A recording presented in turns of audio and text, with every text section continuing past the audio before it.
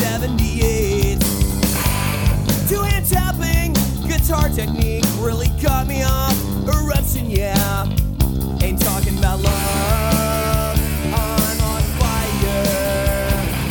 Tomorrow may come. I don't know about you guys. That song gets me in the mood though a little bit. That just got that totally. Kind of just sets the tone. That's Nerve Herder, should say. I don't think I said last time. That's Nerve Herder with Van Halen, if you couldn't figure that out. This is Fair Warning. All we do is talk about Van Halen. And we're starting at the beginning today. But before we do that, I got to introduce my compatriots. Got Christopher, Little Drip Feifel. How you doing? In the house. We got Augie El Pagano Pagan. What's up? In the house. And of course, this is I, the thick white Duke, Jared Britt, in the house. And you want to talk about Van Halen? Good, because that's all we're here to do. Talk about some Van Halen. Yeah, we unfortunately had to kick this off with a In Memoriam episode last time, which if you're joining us from the TNE feed, welcome. Thank you. Thanks for checking this out. Cross-pollinate. Yeah, tell a friend. Cross-pollination. Did I mention that we're called Fair Warning? You did. Because we are called that. And it could have been a couple other things, so just be glad we settled on Fair Warning. I'm kind of excited to, I'm very excited, gentlemen, to kick this off. The Eddie Van Halen's passing took us all by surprise. I didn't see it coming, but he's been was quiet for a while.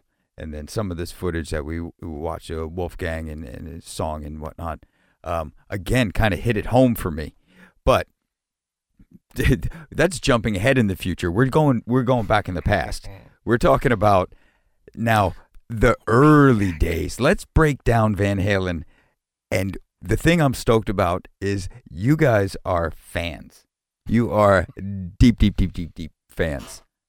I love it. Feels comfortable in this room right now. So I think anybody who's listening to this, are you not a deep fan, Chris? I feel like I'm a deep fan. I don't know if it was that Wolfgang Van Halen comment you made earlier. I feel like maybe you might not be a deep fan.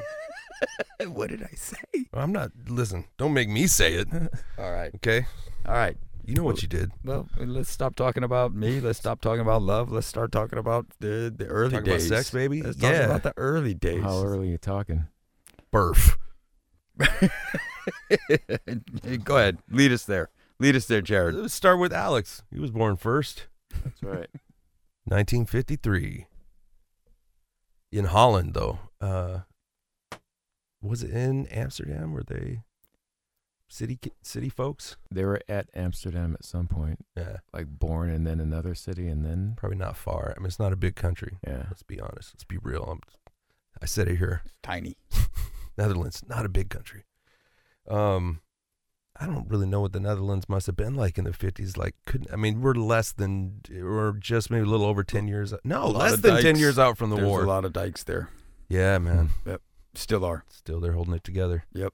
It's a water city. I don't know how messed up Amsterdam got in World War II. Actually, I don't know if they did either. Because did they leave? Through. They got on the boat. I'm not sure the time frame. What are you saying there? They were like 7 or so or Alex is 7-ish. Well, when they're coming across.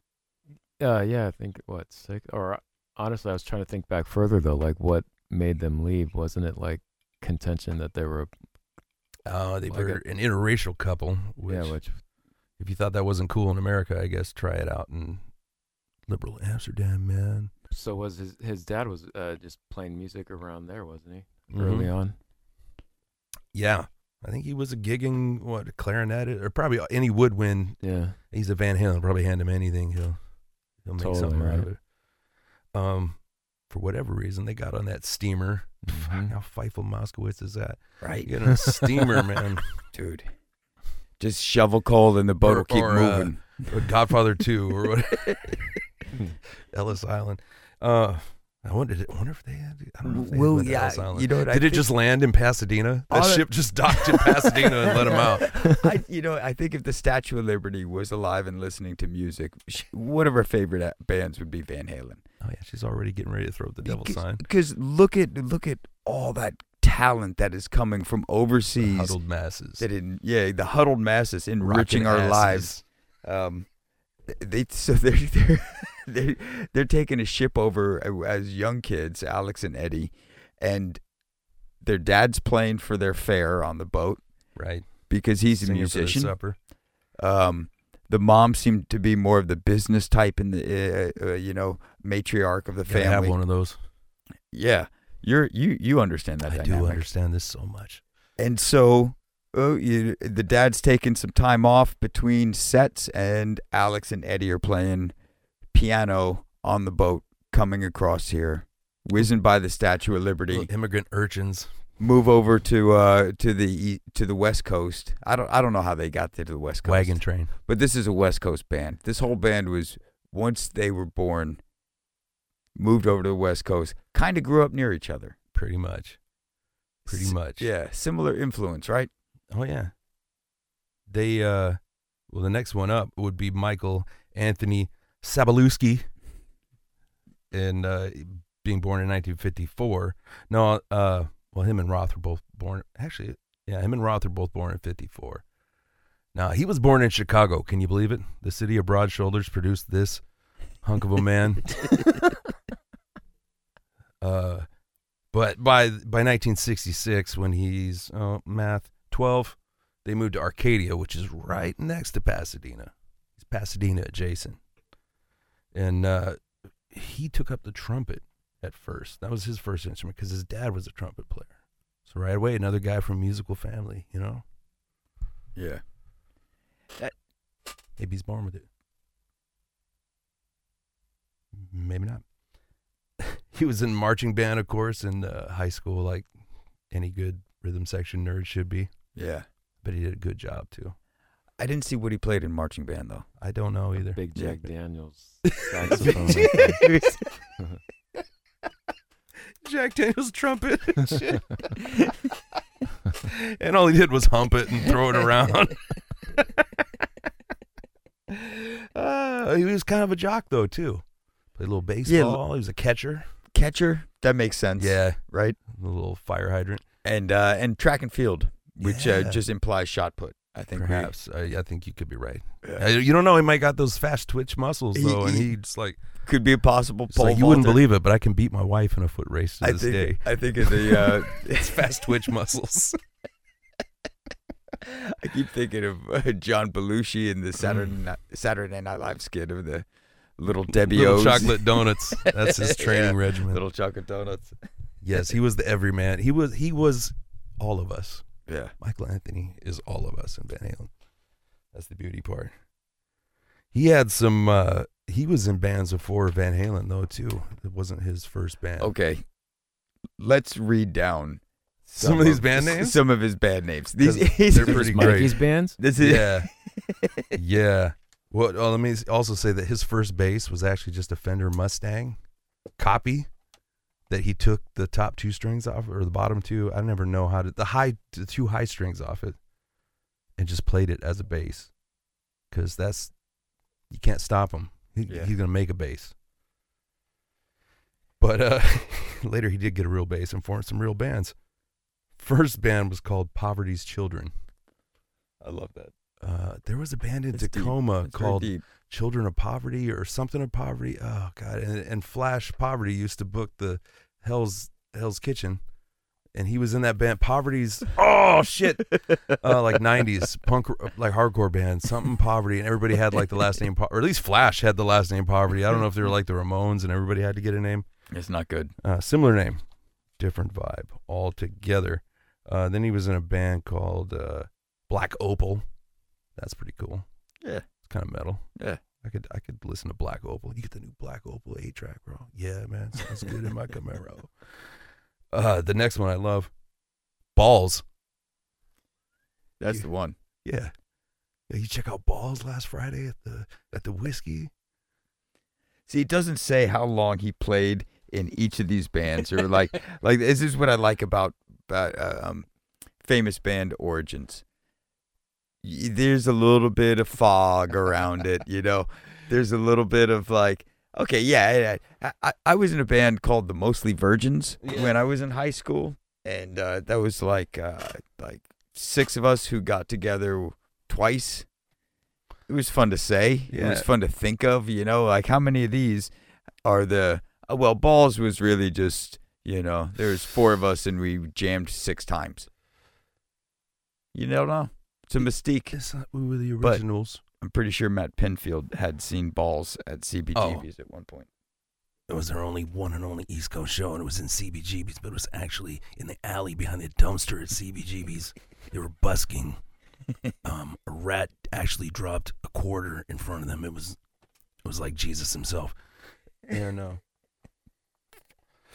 but his next band though is the band he was in when he would open for Mammoth, which we'll get to Mammoth later, but he would cross paths with the Van Halen brothers before he would join their forces. Should we have a segment, gentlemen, of what was Sammy doing at this point? Oh, Dip. Wow. What was Sammy doing? Holy blind spot, Chris. You nailed me. Wow. What was Sammy doing right now? What was Sammy He doing? was I just looked it up. Chicks. Is what it is. What was driving fast. This is Montrose because Mammoth / Van Halen would actually do Montrose covers in their sets. Yeah. They would play like Rock Candy, Bad Motor Scooter, Man, it's like a binary star system with Montrose. And and just circling it slowly. was just destiny Yeah. that Sammy and the Van Halen brothers plus Michael got Yeah, together. It's like how me and Steve Bergstrom are eventually going to be the new Pet Shop Boys. I agree with You that. see that, right? I see that. Okay, thank you. I'd like to manage. I've got the looks, you've got the brains. Or wait, how's it work? I don't know. Yeah. See, already I'm fucking up. That's why it's not yet. Okay, so at this point, where's Dave? Dave was also born in 1954 in Indiana somewhere. Bloomington, Indiana. That's like Dave Letterman country. What I found out, yeah, it was. What I found out was, and probably still is, Dave was in a lot of lip sync bands. Really?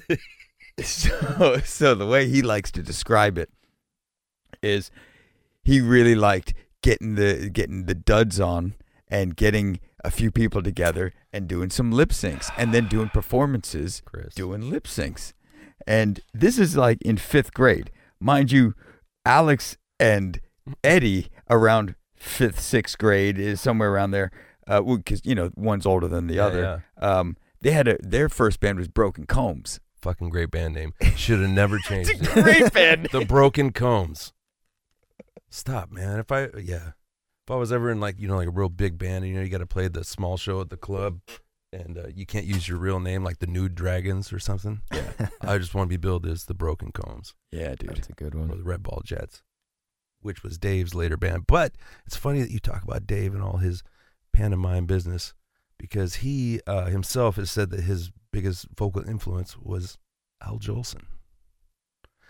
Do you kids not know who Al Jolson is? What? Can I Are you refresh gonna your play memory? My song, if you please. Settle back, folks. You ain't heard nothing yet.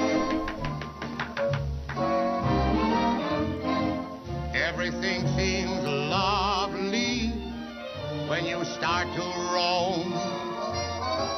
The birds are singing the day that you stray. He's going to rhyme with home. But wait until you are further away. Oh. Things won't Okay, be skipped so it on me. lovely when you're all alone. You're seeing the. Here's You what hear it though. you'll Yeah. keep saying when you're far from home. Mammy, I think we're good. Mammy. I also need to explain he's doing this in full blackface. Yeah. The darkest blackface. You never met an actual person from Africa this black. He has got. I don't know what he did. It's offensive in every way.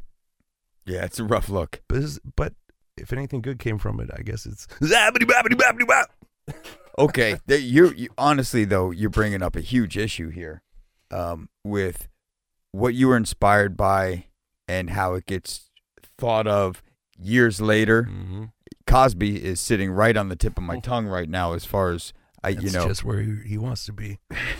On that Not s- mine. same thing you said though, getting inspired from where? I was trying to remember while you were talking, but like one of those guys in that interview we were talking about, the guy on the studio. Yeah, Sun the Studios. Sunset Studios, Sunset Sound. The guy in the interview, I'll dig up the name for the next one, but he was talking about all the early days and stuff. Maybe this is too early in the conversation, but maybe I should save it. But Let it roar, let it rip, bean dip. Yeah, rip it. But it was just, and I wish I could remember, because at the time, by the time they're in the club, playing the clubs, it was punk rock era, Yeah, right? And I forget the guy's name. He said, but it was a local punk rock band, and the guitarist that used to play in the area down there. mm-hmm. I forget the name, but he was like, that's where he thinks Ed saw the striped guitar. Like, and if you look the name up, and he's playing like an old Gibson, but with whoever the punk, I can't remember the name. Is it somebody we'd know? No, it's like obscure. Mad obscure. It's not like Yeah. Pat Smear. What? Yeah, I'll that's dig cool. up the name. I think but that guy will be a good resource moving forward. That guy that's doing those YouTube videos for Totally. Sunset Sound. Yeah. Talking about Eddie's got vaults. They got vaults. It's gonna be. they kinda interesting talked times. about that a little Yeah, bit. we're gonna hear some stuff. we're jumping ahead. Yes, we are. Anyway, that was Mammy by Al Jolson. Really brought it home for young David Lee Roth right there. Well, all right. Let's. Did we broke up? Oh yeah, not broke up. We broke up. We broke it's our into first episode, man. We David, can't- no. So he's coming out with lip sync bands. He's obviously influenced I don't know why that by. makes me giggle every time you say it. I know, lip sync bands. Because of course he was. Yeah. Yeah. But you figure like a 7th grade David Lee Roth. Now a seventh grade David Lee Roth, maybe Post-bar watching mitzvah. what you just played there, and I don't know why you had to dress up. I just like to. They just sell the look. I'm a method podcaster. Cut that out if you want. He's getting influenced by, that kind of song and dance stuff coming around. They say that Eddie says and whatnot. When they first started playing together, he didn't sound that great. He kind of worked his way into the band with the whole PA system, They and were he had renting some it from him gear. for $10 a show. Maybe he's coming from a little bit of cash, so he has some of that gear.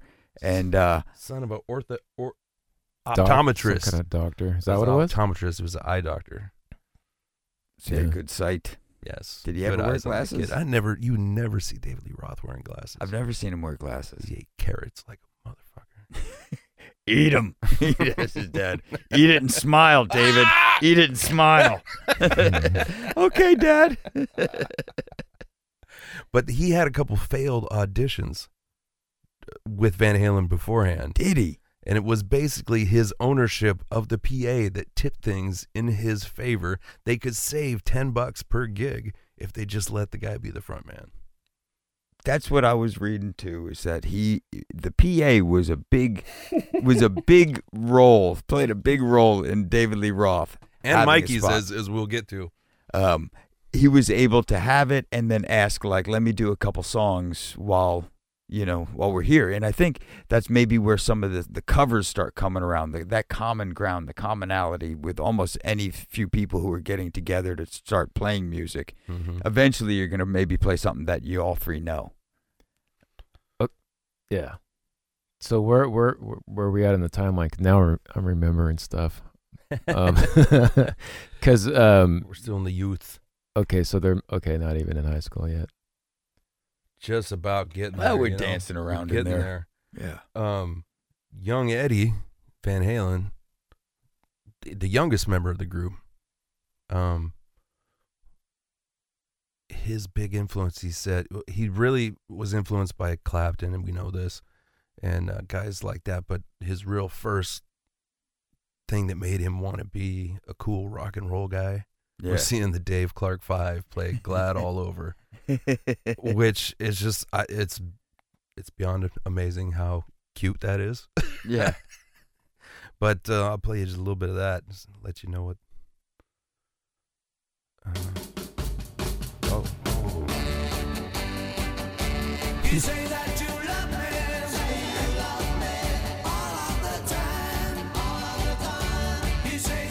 Immediately, I'm hearing Those background vocals, the right? background vocals. Yeah.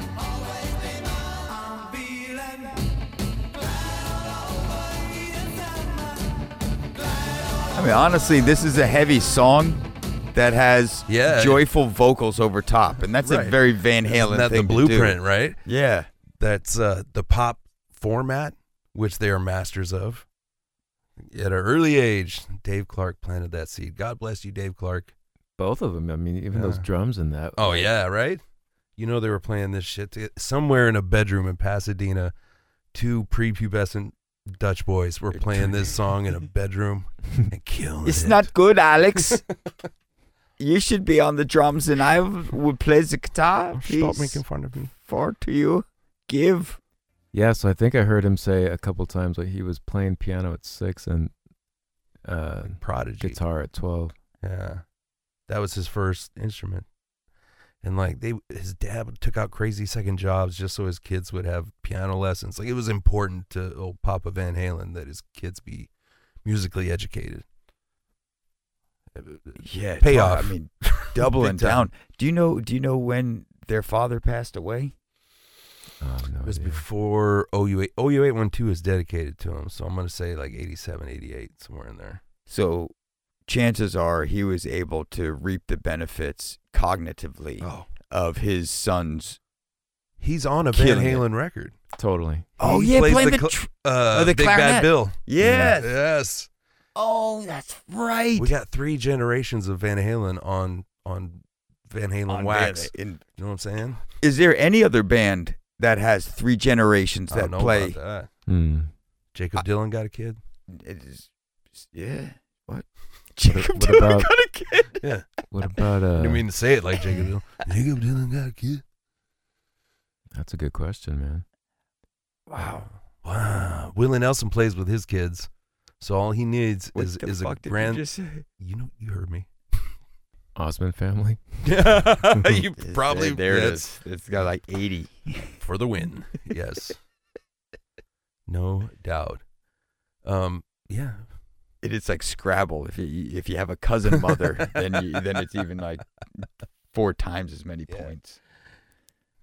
Well, you got Beach Boys and Wilson Phillips. Did they ever do some crossover? Yeah.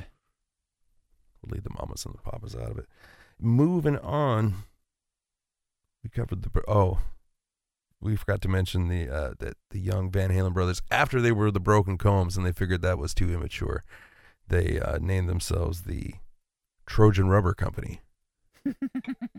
And that was just Eddie and Alex. I don't know who was playing with them at that point, but they eventually picked up this dude named Mark Stone to play bass, who they went to school with.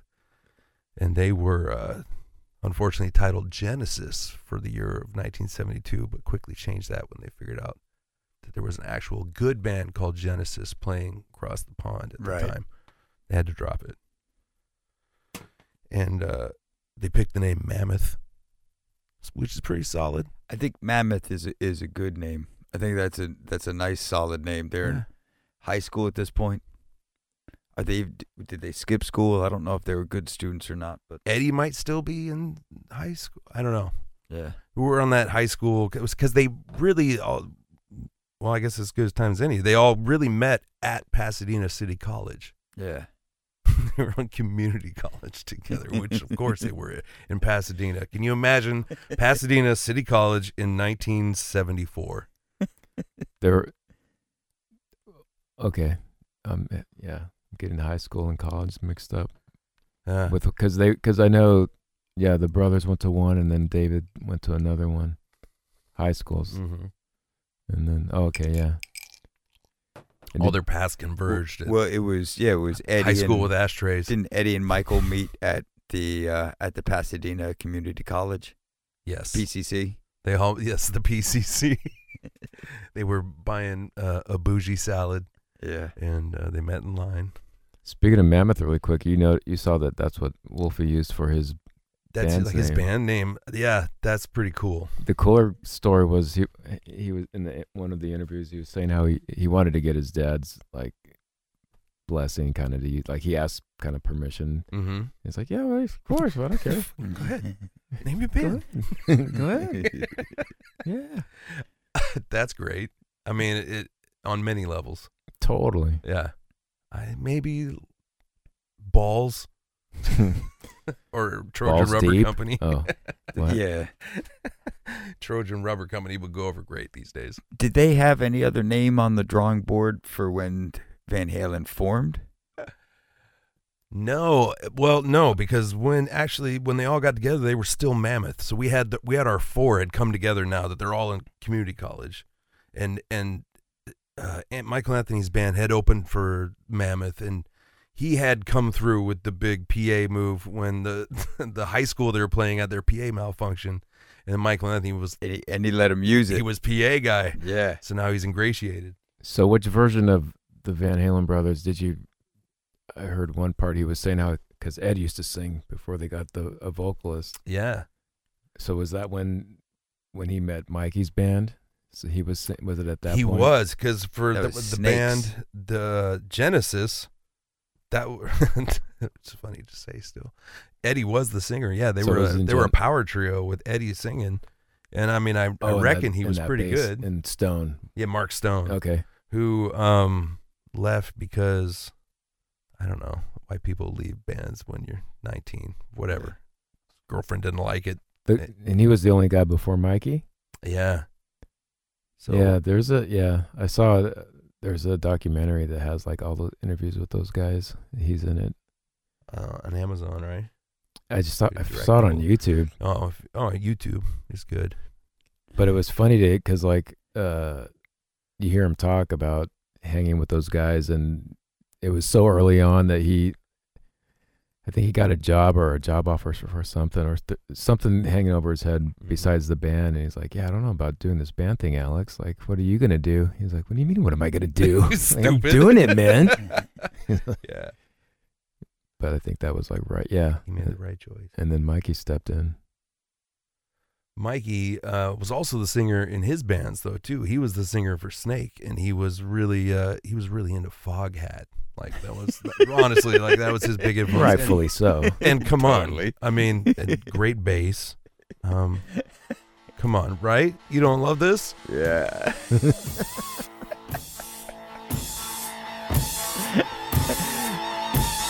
He plays this Days of every morning when he's Confused in the every bathroom time. showering. Oh yeah. This is his morning song. Come on. I can't help but get Russian Days is- of Confused, though, every time I hear it. Yeah, Yeah. dude. Yeah. Your brain is operating correctly. Then is what you're telling me. Shouldn't he have had a cameo in that movie? I think he's credited as like an executive producer. Got to be. Do you think when Mikey first cut his hair into a mullet, he was like, yeah, forever. This is Okay, dude. this is I'm gonna glad be you brought that up. I think he's the only guy in history that like had the same haircut for decades. Oh. Let alone it being the sweetest mullet ever. Yeah. 70s, 80s, 90s, the millennium. As the consistent as his teens. fucking bass lines. That's 5 decades of that mullet. Dude, That he is- owns it, man. Nobody could touch it. Bob Geldof thinks he can do it, but he's not the man. No. He's not the man. He rode that mullet like he could ride He's a not from Jeep. Pasadena or Arcadia, excuse me. It's more high and tight now. It's got some flair to the top. Yeah, he got Oh. a real tan forehead. Yeah. He always looks really tan. All the guys at Van Halen are always really tan. I think Mikey got a lot out of hanging out with Sammy. Honestly, I think finally, The only one who was nice to him ever. I think so. Like when the and- Elephant and- Man met that nice doctor. It's a beautiful story, man. Both of them, Yeah. all four of them. Yeah.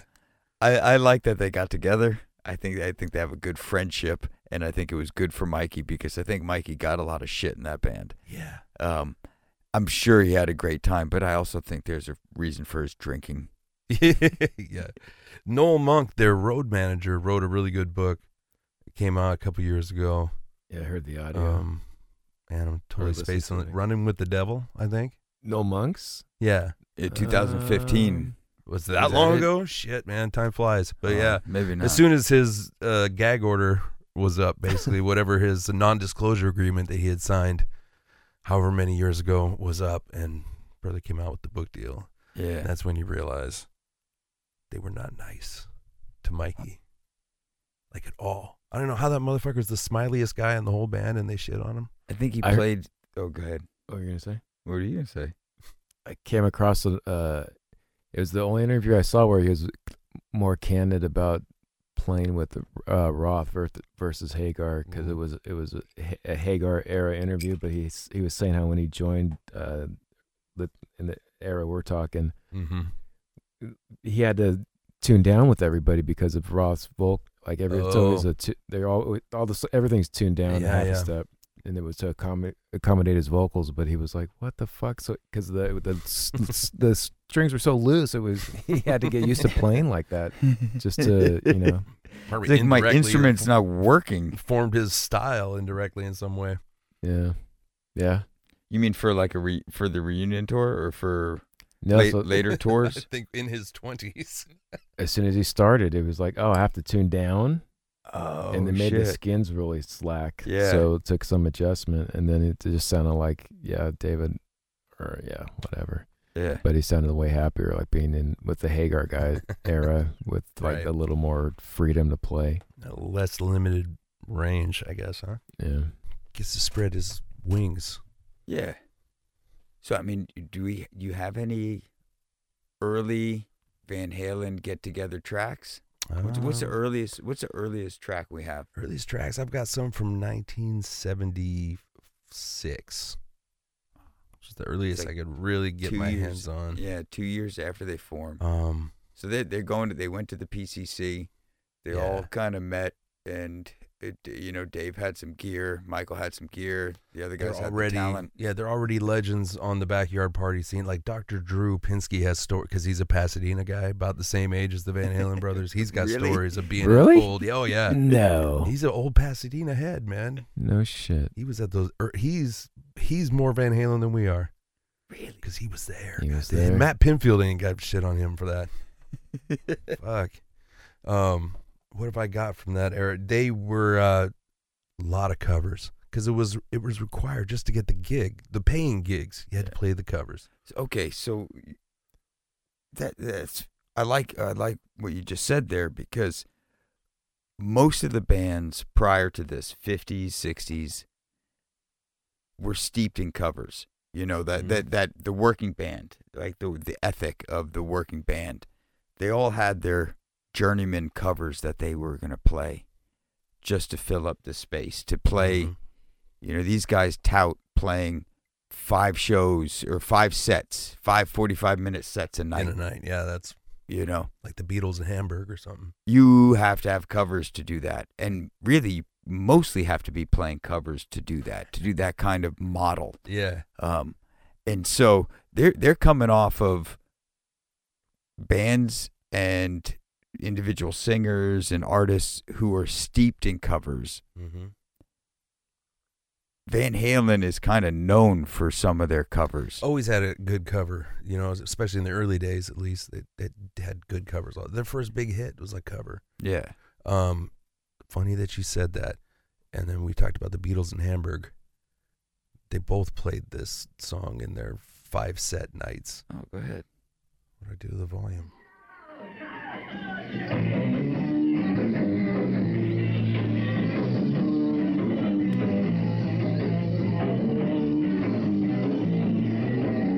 Not La Bamba.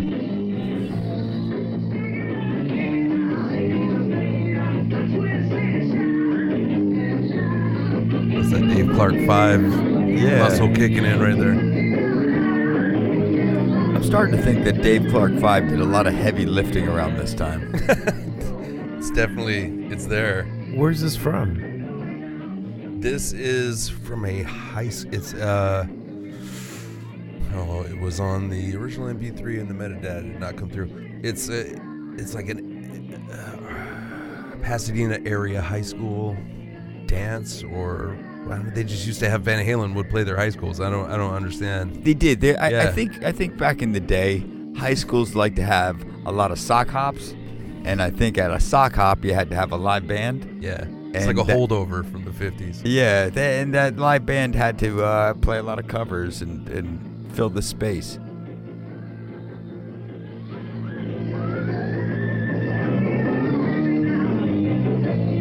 Is this all four of them? Yeah, this is the classic lineup, if you will. Really? Dave's just throwing those squeals in. Right? He's got to, because literally, he's not even the best singer in Van Halen. Is true. Yeah. He really develops. As far as an arc He's that got we're going to see style. through the length of He's this got- podcast is the development Being able of to everybody's scream in two talent. octaves at once. I mean, just Wow. no real Yeah. solos in there. They're just playing nice abrupt ending. straight down the barrel. That's cool, man. That was that That's 1976. 6. So Eddie is 21. If he was born in, yeah, And just to, 55. before we go past it, though, like when they're playing all those Pasadena backyard parties, like those were legendary, like the ones you said that Yeah. dude went to. People, Dr. if you- Drew. yeah, if you, Dr. Dr. Drew. You could see online people will post like old posters Yeah. from the neighborhood, and it's Totally. awesome.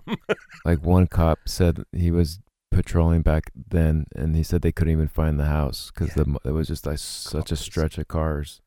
Like he's like, Noise "Mile complaints, long." like they were famous for the noise complaints, like from neighborhoods away, complaining about the noise. So- the loudest band on fucking earth. Playing house parties. And like I was telling you guys that interview with Mikey, that early one, he Mhm. was saying how they would throw backyard parties and just put semis back to back, Yeah, the double up. flatbeds, and just use that for the stage and play. Parte. Good, strong move too. What do you think they were plugging into the house? You think they're plugging it? You think they have Telephone generators poles, back then? generators, Telephone whatever. poles. I played on more. Back then, there used to be just outlets on Yeah. telephone poles. I played on more flatbeds than I care to mention. I think It that's was a in the cool move. 70s. They probably jacked it into a roller rink or something. Hit up the street light. You know, Jimmy opened the street light at the bottom. That's how hip hop was invented, son. Block parties. Hip hop was invented on the album Fair Warning, I think, as I've mentioned before. But yeah, that's the kind of shit they were doing. Like if you went to party with Van Halen, you got something like that. They had Well, so they're cutting their teeth with live shows. yeah. They're coming out with live shows. They're not a studio band that was formed. They're coming off of meeting, like real old school, meeting, jamming together, writing songs, and then Chemistry, just obviously. playing the shit out of them. Yeah. And mostly having, or at least having attention to, is the crowd having fun? Like, you know, They seem to care about that. Yeah, they really do, and I think that was a David Lee Roth influence in this band. Mhm. Is the showmanship, where they with the dynamic of the two brothers playing together. They're fine. They've been playing together their entire lives. We're still playing together up until fairly Broken combs recently. for life, son. Right, broken combs. So they like to have the crowd, but they're not wired to necessarily need the crowd. And I Sure. think that's where these brothers really needed somebody like David Lee Roth to come into play, to push their presence. Yeah. Because They were musical self-soothers, yeah, if you will. yeah. Like it really was for them. It was their own escape. Name 3 other drummers that Eddie Van Halen played with. Yeah. Right. And Two of them are drum machines. and same thing with Alex too. They were really Tight as fuck. the binary system right there. So you have those two brothers. You got Michael Anthony who comes on board, and you have David Lee Roth who's starting to push the showmanship. And I think this is where they're cutting their teeth in these backyard parties, which are raw. Fun as fuck to play, especially if people are paying attention and having a great time. Otherwise, they don't even have to fucking stand near you, and you're sucking, and you're like, that Yeah. wasn't fun. You ever play backyard parties, Augie, in high school? One. Yeah. There's always got to be at least one. Yeah. Yep. Was it all you hoped it would be at the time? it was just trying to. It was fun. I mean, they were fun, but yeah. Yeah, that was the scene. Shout out Sumner High School class of 94, 95, 93 through 96.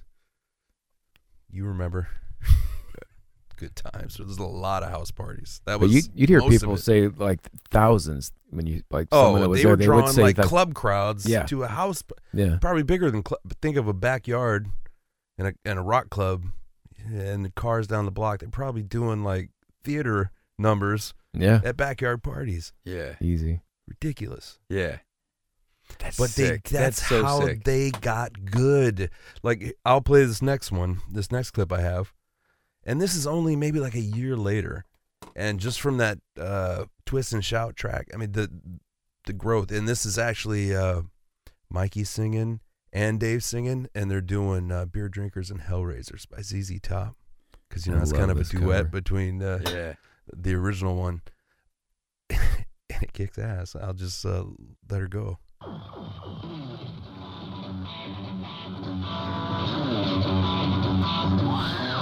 The thing is, they can never not play something like Van Halen. Right. It's the same thing. I mean, they're all spilling over with it.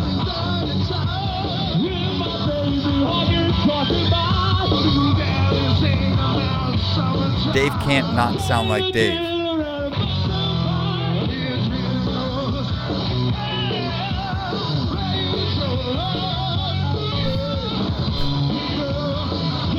It's a little tapping action going Right on. in there, right? Like, it's just, there you go. Yeah. Just a little tease.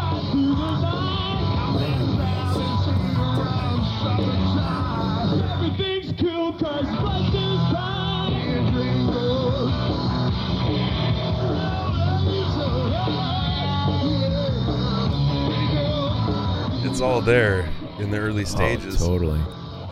Even playing it. See what young Eddie has. His vocal scream right before Eddie goes into the solo is just right on the money and something they do from now until forever. Yeah, he's way off script as far as like what ZZ Top was doing. Yeah. Billy Gibbons solo. But I do hear Billy Gibbons That's in Eddie awesome. Van Halen, though. Yeah. Whether he ever mentions that as an influence, I don't know. But I hear it. It obviously it was an influence. I mean, he's 21, 22, playing their songs in clubs Yeah. and putting his own shit. That's just a Van Halen song now. It's like when they did "You Really Got Me." Yep. No, that's a Van Halen song now. Yeah. Like they put their stamp on it. Yeah, it'd be great to hear some of their other covers. Like, didn't they do Bay City Roller stuff too? I'm sure they I did. mean, it was that time. I don't know if I ever heard that, but yeah, SATURDA.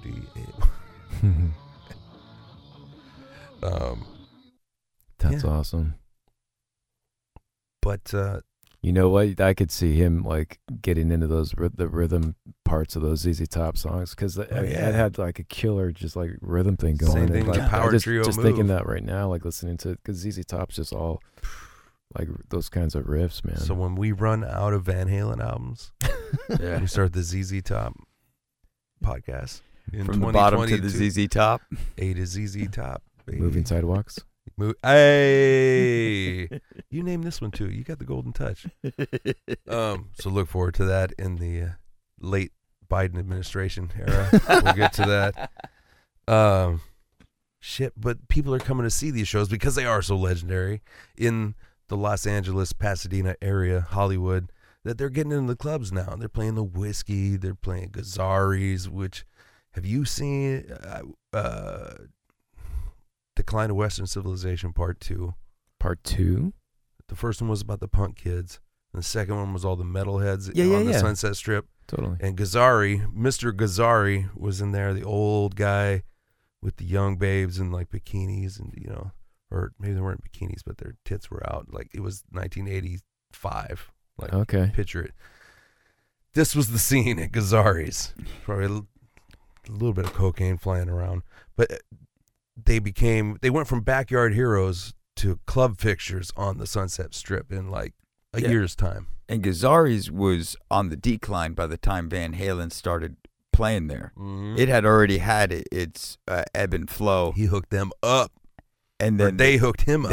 They hooked him up. As Then it they turns started out. playing there.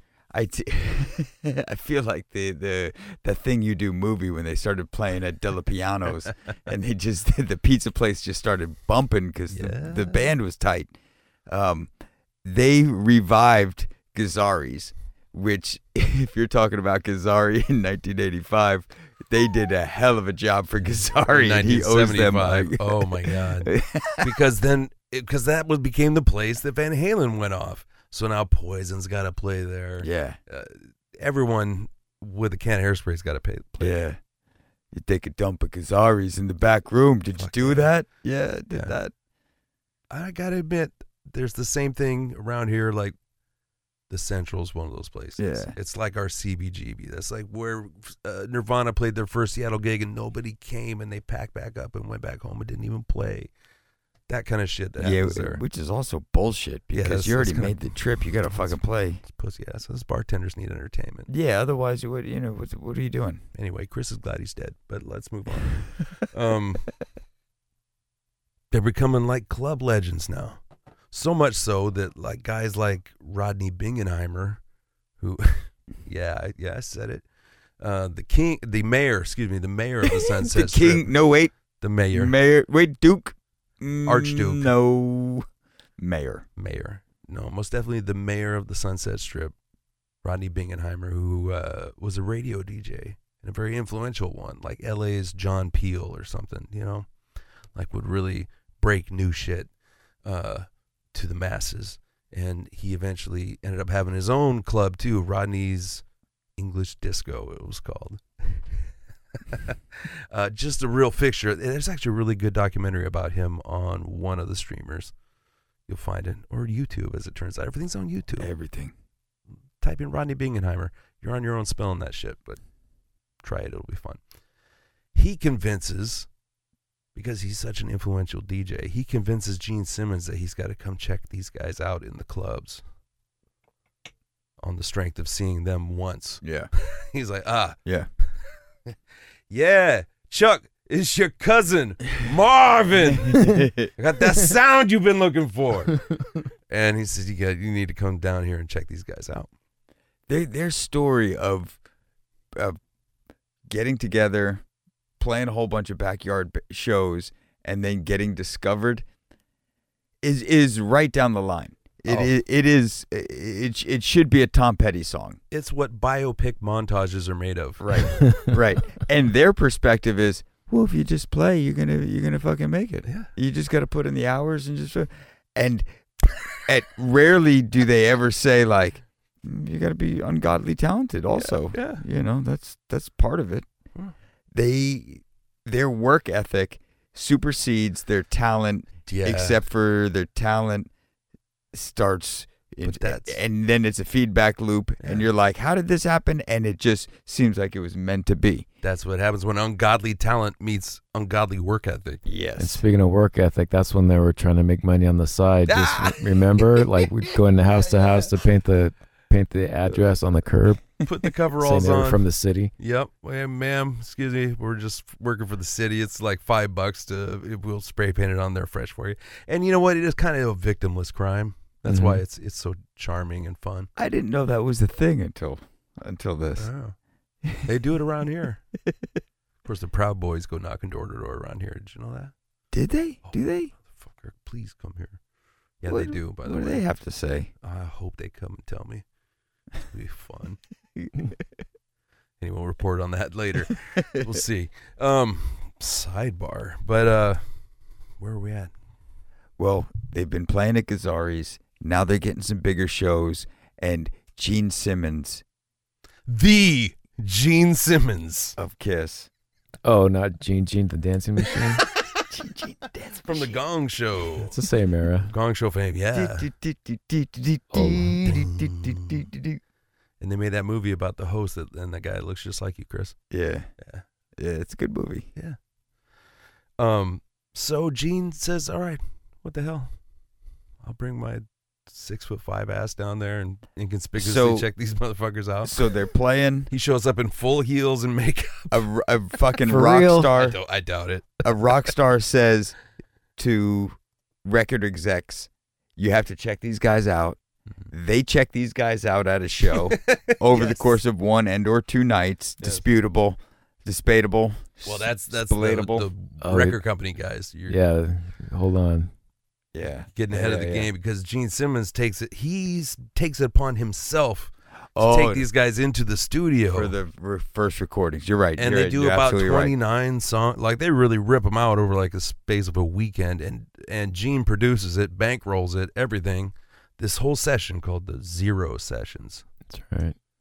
which have become just also this word is going to come up a lot. Maybe make this the drinking game of this show. Every time someone says legendary, go ahead, take a swig, because these demo tapes have been legendary since I can remember, because it was a bootleg. They were widely bootlegged. I don't know how things like that used to get out, but you couldn't leak shit to the internet. Somebody took a fucking tape roll somewhere and did some duplicating, Yeah, and people had it.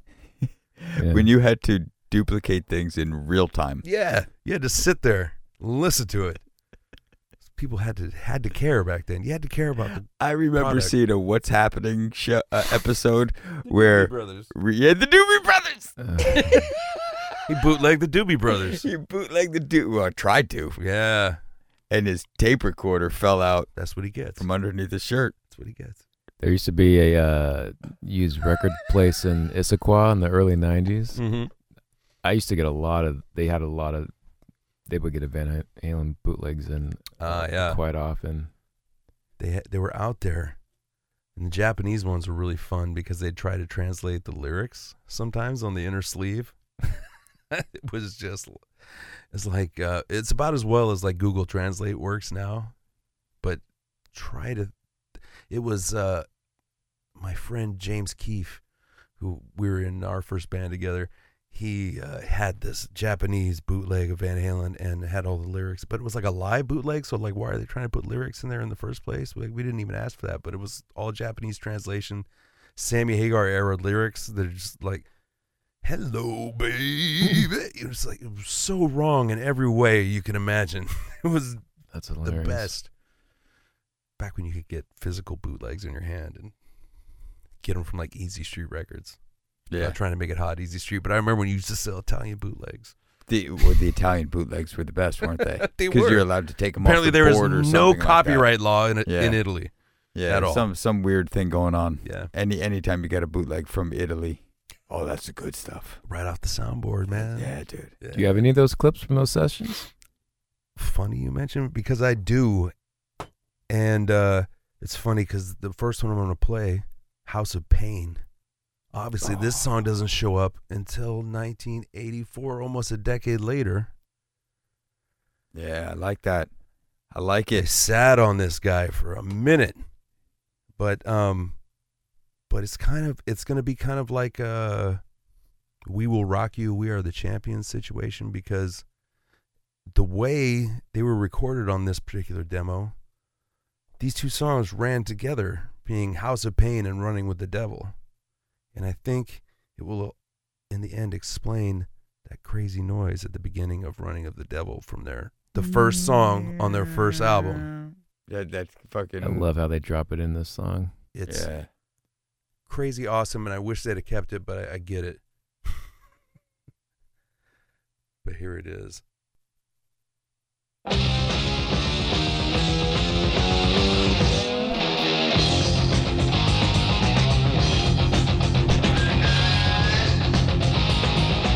Interesting to point out, in these sessions, he's playing a rhythm track and doing his solos and little ad-libs on a separate track, which was not his modus operandi after that.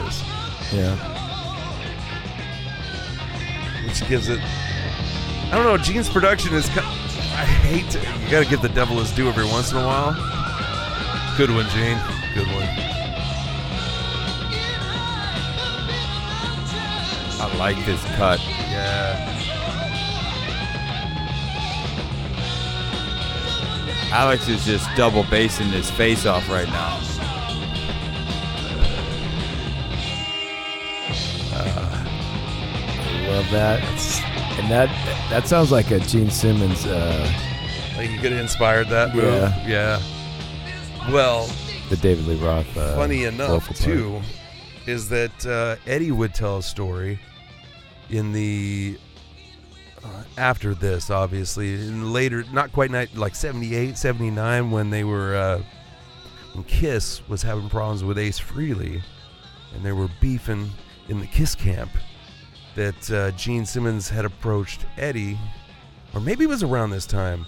It might have been around this time, actually. Like, maybe he had all... Okay, let's not put it past Gene Simmons to have ulterior motives for this fucking demo session. You feel like maybe playing Make in $1 my million, band, kid. something, I don't know. Can you imagine? He offers the job to Eddie, is what happens. Can you imagine if he takes that? Kiss gets infinitely Better. cooler, but unfortunately Eddie gets infinitely less cool for joining Kiss. So he made the right decision. I think Eddie begrudgingly got into the rock garb because of Dave's influence, and then it worked. He understand that there's marketing to this, yeah. and he's in a position to fucking be able to pull it off without feeling If like anybody a knows jackass. marketing, That's what Gene Dave. Simmons. Yeah, exactly. That's I all think he there's does. a Dave Gene Simmons thread there. When you look where him up they on were able to- Wikipedia, it's like Gene Simmons, entrepreneur, something, 5 more down the road, bass player. Yeah. Yeah. Bull inseminator. I think that was one of them. This is pretty different from the version that would end up I like on it. 1984. I think but I like it's it better. mean. Yeah. It sounds like it should have been. Yeah, it sounds like it should have been on Fair Warning or something with that groove. Totally. Yeah. Mikey coming correct in the background. Dave Clark style. Or Foghat style, excuse me.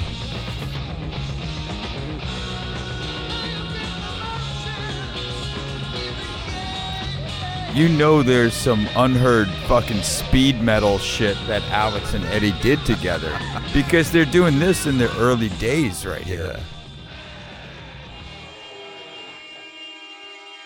Oh. See? Yeah. That is just too smooth of a fucking sonic couplet there. But They probably did it. What they do it, they did it here on accident, ish. I know this is one track to the next, but then they were like, let's do that for real to start our first album. Yeah, so they took part of House of Pain Yeah. to start the album to go into this song, which that's kind of Feels like a interesting, happy too. accident. We're like, Yeah. you know how that we didn't mean that transition. If we meant to transition that would be awesome, and we should start our whole fucking But career fuck with that that. other song. Yeah, yeah, we'll That get back shit to for it about 8 years. We'll come back to that. We already talked about the horns, right? The car horns. Oh yeah. And how he does that on his guitar? Or didn't they just record the car horns off their cars and then just Is slow that it what down? they did? Yeah. We did not speak about this. I know that was the one they Clean, used in maybe. Running in the original on the first album, and that's that same sound. Really? Yeah, Oh, so that's literally like a bunch of car horns that they slowed down. sample or something. I cut that off on accident. I apologize. But that's nuts. So that's why it sounds. That'd be a hard sound to recreate. Like once you That's probably once you why get they it in took it off, because it's right in the middle of the. But I've heard them do that song live. There was some interesting stuff that came out in the last couple of weeks. Like there's an old, I guess that would be right after they got signed, like early footage Yeah. with stuff like that. Oh, with Dave in the full like sequin vest and stuff. And they're ripping, man. They're just fucking Born to going do for it. it, dude. Dave's doing like back arcs for days. And Just it's like the album nuts. cover, man. Yeah. In platform heels, I'm sure. Exactly, dude. Yeah. But at what point was it though when? Because I know maybe it was after they were first getting signed, or but Dave was like, he went out of his way to really get his vocals going, like, because they weren't. He knew he wasn't up to par. He at knew it. it I was the can't weakest forget, link. but it was early Yeah. on. before the first album. Yeah, Yeah. I think so. I remember him Yeah. bringing that up in the Rogan interview or something Did he like that. talk Talking about that? about just the way they would play anywhere from like a biker party, or they go to East LA and play for the Vatos, and they had different sets for that. And they Yeah, had different sets for when they played in Pasadena. Yeah. And Yeah, that's just they were the conscious versatility of would their pay off. audience for sure. Yeah. And Dave, in a very later interview with Eddie and Alex, a really nice black and white interview to bookend everything we're talking about. And I'd love to pull some clips from that later on. He mentions that he kind of brought a little bit of the pop to the band, a little bit of, in his term, the girl friendliness to the band, because without it, these guys were ready to go full metal and wanted to go full metal. Could have gone the Deep Purple route. you know? Yeah, so there was this kind of burnishing the edges of each member because of their combination.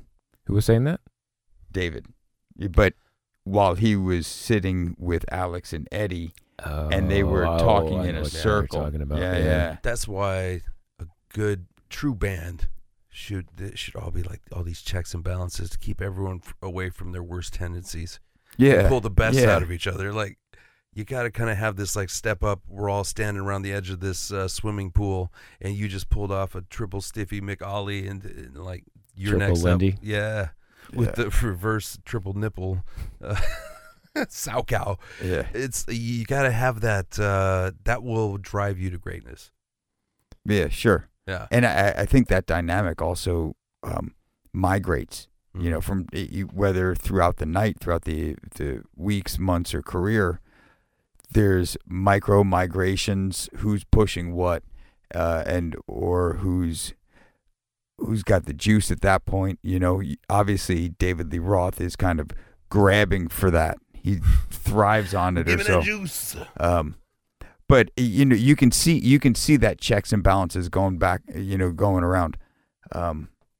You don't vocally hear from Alex so much, but I also wonder, Beetle. like as an older brother figure and as a drummer, how many times that he could just not budge. You're outnumbered if it's him, and then they always back each other up. The Yeah. brothers. And those brothers always back each other up for sure. You never heard a lot about them like fist fighting, like Oasis style. the Eddie and Alex. Oh yeah, you do. Really? All right, Would yeah. they I've throw heard- fists a lot? Because they'd start cursing in Dutch at each other, Yeah. and they'd Of start course. brawling. I did hear someone Oh, talk that's about funny. that in an interview. That's funny. Well, at least they don't slag each other on Twitter. Well, I don't think they held the grudges like the Oasis Yeah. brothers. I think they were got it able over to with. push each other around and then realize, obviously brothers, so we're going to be good forever, and I don't feel like finding another drummer, you don't feel like finding another guitarist. Yeah, Always ended with a drunk hug. The band's in our name, so like I have to we're at least going to be together.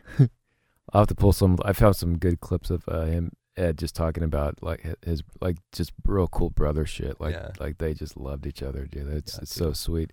But before you leave the Gene Simmons session, just Yeah. a side little segue story related to Gene. Oh yeah. Because I heard more than once just in random interviews lately. One thing that came up a couple of times was anyone that was driving with Ed, like they would start shitting their pants because he would just drive like a motherfucker, like a piece of shit car. like the fucking devil, dude. Like, Yeah. And one of the stories was with Gene, and because they played together, or at some show, maybe, I'm sure they probably would have, huh? and or maybe Edward was there. I don't know, but Yeah. after they Kiss finished, like everyone got in their limos, and Gene saw Ed. And was like, "Hey man, what's going on? Where you going?" And he's like, "I'm in my car. I'm in my Jeep or whatever. But I'm going your way though. If you want to ride." And he's like, "Yeah, I'll go with Ed." Like, you guys go in your limo. I'm going to go cool. with Eddie. And he said he got in there, man, and he's just flying down the road like a son of a bitch. He was like, "Holy fuck!" He drives like he plays. Yeah, exactly. That's why they had to get Sammy Hagar later. It was meant to be. Lead-footed motherfuckers. So, Mo Austin who was an exec at Warner Brothers, got wind of these local LA kids. I mean, people move to LA and bring their whole bands to LA to make it. I don't know what the percentage is. 80, 90% of bands in LA are not from LA, or at least historically been that way. These were some homegrown kids out of Pasadena, LA's backyard, making good on the club scene. Guys like Mo Austin are going to hear about it. So he decides to go check them out, and it's their first night ever playing the Starwood in Hollywood. And he drags along Mr. Ted Templeman. Ted Templeman, who had done some Montrose records with a young Sammy Hagar, talking about what's Sammy doing right now. He's working with Ted Templeman. Ted Templeman would do, he had like some yacht rock credits to his name too. Like I feel like he was diverse. He just knew how to make shit sound good. He's one of the old school producers. Totally. Stick with me, he'd be wearing gold-plated diapers, that kind of guy. Yeah. I think that's where Dave and Ted got along with, listen, if you put a good 30% of covers on this thing, nobody can say it sucks. Dave got Ted in the split, you know. Yeah. Yeah, when the split happened. Crazy from Ted the went Heat, with Dave. Ted Templeman. Yeah. And that Starwood show, that guy that's in that on that YouTube channel with we were talking about earlier, Sun Studios. Sunset Sound. Sunset Sound. There was a guy that they interviewed on there. I think he's a producer, musician type. Anyways, he used to see them play back in the day, and he kept putting it in Ted's ear, or one of the music executive people. So he kept trying to push them early on too. You gotta see these kids. Yeah. Yeah. Because he claims he was there that one night. Like, right. One of them. We have an eyewitness account. Not a well-attended show by all accounts. So like nobody's. It's like when the Sex Pistols played the Lesser Free Trade Hall in wherever Joy Division's from, Manchester, and everyone says they were at that show. But in reality, there's like 20 people at that show. Right. And it's pretty well documented who those 20, they all went and formed bands. But do you know how many shows I played that had 20 people or less that nobody talks about? Yeah, nobody will admit to being at, much less trying to claim they were there. It's like, I love the story of this, and obviously Van Halen deserves the greatness, and they had this trajectory. But okay, to add to their story, and hardly anybody was at this show except for a record exec and a producer, and they were like, "These kids got it." Cigar chomping. I can just sign them. Central to casting. which one? The biggest producers in the world. All right, Warner Brothers. Sure. Yeah. Okay. It was. Do you make Looney Tunes? Yeah. Do you make Batman movies? These guys got everything. Jane's Addiction, they were on there too. Warner Brothers was big time. Yeah, Warner was Brothers about as big was time as it gets. huge. And they came a courting, so they get a hold of Van Halen's manager, who Marshall Burrell. I don't think as we go through the rest of this timeline, managers. I don't know if Marshall Burrell is around too much longer, but him and the aforementioned what's the name that wrote the book, Noel Monk, took a meeting with Mo Austin and Ted Templeman at a deli over pastrami sandwiches. I don't know. Yeah. If you're going to a deli, you're not going to order pastrami. What are you, an asshole? To hammer out the deal that would make Van Halen, hopefully, the next big thing. What do you think the deal is? What was it? 3 albums? 2 albums. 2 albums. Spoilers. Not a good deal for the band. Really? But we'll get into that. Once they start making albums? Once they start making albums, and that's what we're going to cover next episode is the very first album, 1977, 78, in there, in that era. And We're like right up to the gates of that first album. Their whole world is about to change. So we got a backyard band The drawing whole thousands world's of about people, to change. and they're about to make their first record after being funded by The bass is from Kiss. Which, by the way, the reason that never went anywhere, Kiss's management told him, no way, these kids ain't got it. They'll never, stop wasting your time, Gene. And that was the end of that. Kiss's management sounds like a bad boxing manager or something like that. It's like the fake Don King you would get at the Mike Tyson's Punch-Out. Yeah. No, you're the star. These kids aren't stars. They don't know anything. You're the star. Once again, you couldn't write it. Yeah. They couldn't imagine how their lives were going to change over the next 365 days. As soon as Van Halen records their first album and then starts touring, the fucking on. The sky cracks open. It's raining women. Hallelujah. Really quick. Sorry, I forgot this part. Yes. When they were getting scouted, like by different record companies. Yeah. One of the guys that came through the clubs and passed on them. And he was talking in an interview recently, yep, that's me. Fuck, Missed it. Baccarat. Oh well, come on. Because remember he started that record studio. Well, I mean that's not exactly his vibe, right? He passed though, huh? There's always that guy, like the guy that passed on the Beatles, or it's always the Kiss's management, dunces of the year. You could have had Kiss and Van Halen in your fold. Right. Stupid. I hope you. It was an interesting time for music back then, though, man. Punk rock was nipping at the heels of New legitimacy. New wave, post-punk. We really went from punk to post-punk really fast. It was like before the 80s, before the 70s were even over. We were into post-punk. Yeah, and I'll dig up the name of that guy. I'll look him up. That supposedly had that striped guitar, but it was like right around. Oh yeah, we got time. to know that. Deep LA punk nerd shit. Get ready. That's what's coming up. Thanks for hanging out as long as you have, everybody. It's been this week. We haven't figured out a sign off yet, so I'm just be like, no, I mean we're all a work in progress. I feel like we're a trio playing a lot of backyard shows, trying to figure out we are in our backyard. What show is our phase. first song? What is our last song? But I'll tell you what, I can't wait to keep going down this fucking rabbit hole. Amen. Nope, it wasn't there, but I was trying it. Oh, sorry. I really all over that. We need like a catchy a catchphrase for the ending, like an outro. Like, hey, that's.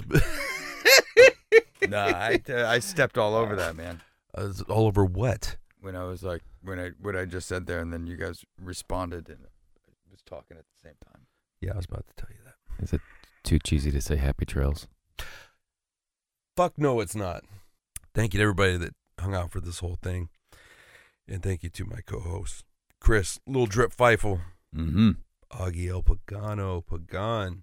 Until we meet again. Till we meet again, this is Jared Britt, Thick White Duke, saying happy trails.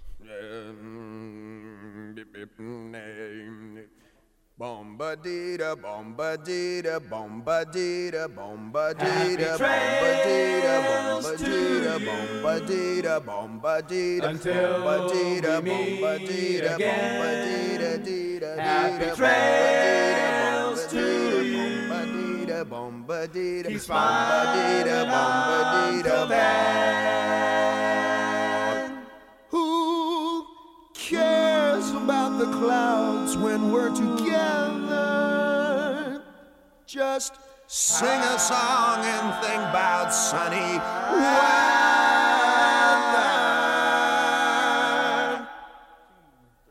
Happy trails to you till we meet again.